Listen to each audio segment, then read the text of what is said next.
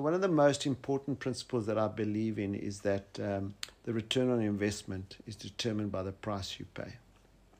And what it simply means is that once you invest, your return is determined. You don't know what it'll be because you don't know what the selling price will be. But once you realize that asset, your return will be determined what you're prepared to pay, not what you got. And so most of your risk management has to go in before you write the check out to invest. And if you overpay, you get a very poor investment. And that's not what we want. So hence, we say the return on investment is determined by the price you pay.